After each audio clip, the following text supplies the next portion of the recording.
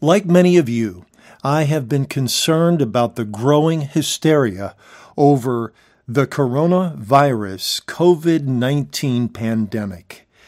It has been shocking to see how very quickly this virus has overtaken our lives. Now, don't get me wrong. We need to take seriously situations like this. But I have been bothered by an overreaction to the point of, yes, panic and hysteria. And I would suppose that if God were not around, if God did not exist, then there would be very, very good reason to be in panic, very good reason to be in hysteria. But God does exist, and not only does He exist, but He is good and does good. And so I have had an increasing burden, both for my Christian brothers and sisters, and even for those who do not name Christ Jesus as Lord and Savior.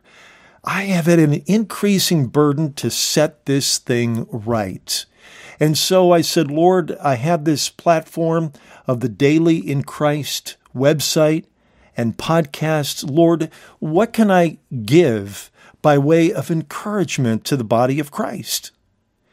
And last week, I tried to write down some scriptures and thoughts, and they were good, but it just didn't seem to do it. And then this past Sunday morning, when I woke up very early, an idea came in my mind. And that idea very rapidly developed into an outline. And that outline composed the direction that I'm going to share with you right now is. This is called This King, a Christian Response to Coronavirus. A new king has emerged, though not entirely new. It has been around for thousands of years, wreaking havoc on the human race.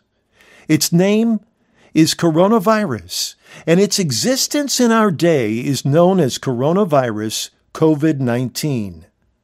This king is in keeping with its name, for corona means crown. This king is overruling the kings of the earth, even of the mightiest nations.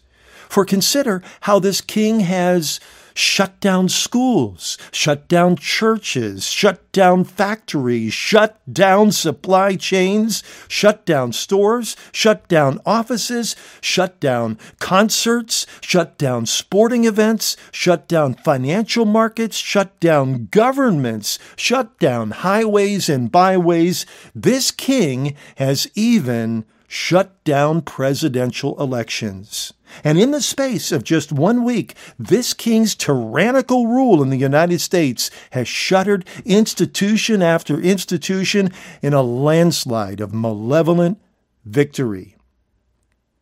But there is another king, and he alone overrules all, even the king known as coronavirus.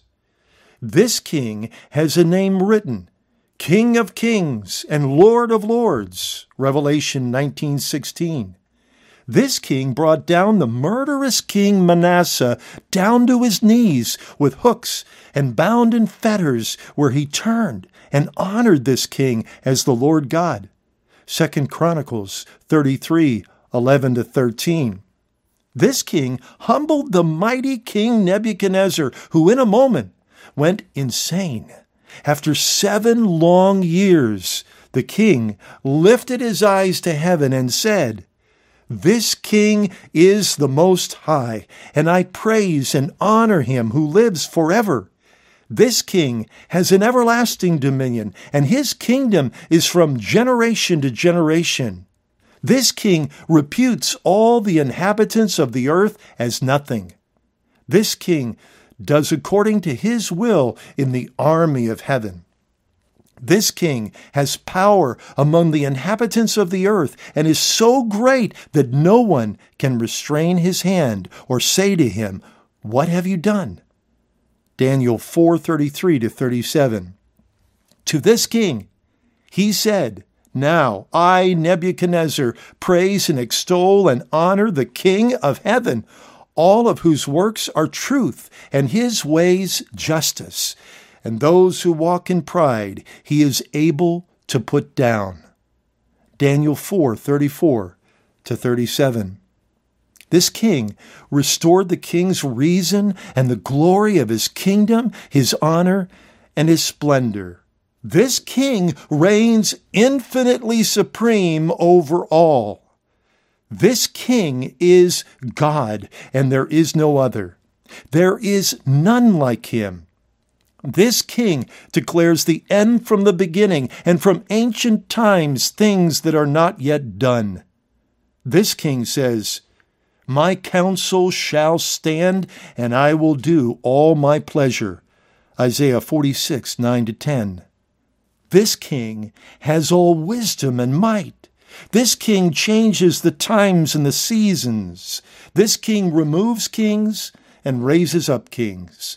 This king gives wisdom to the wise and knowledge to those who have understanding. This king reveals deep and secret things. This king knows what is in the darkness, and light dwells with him.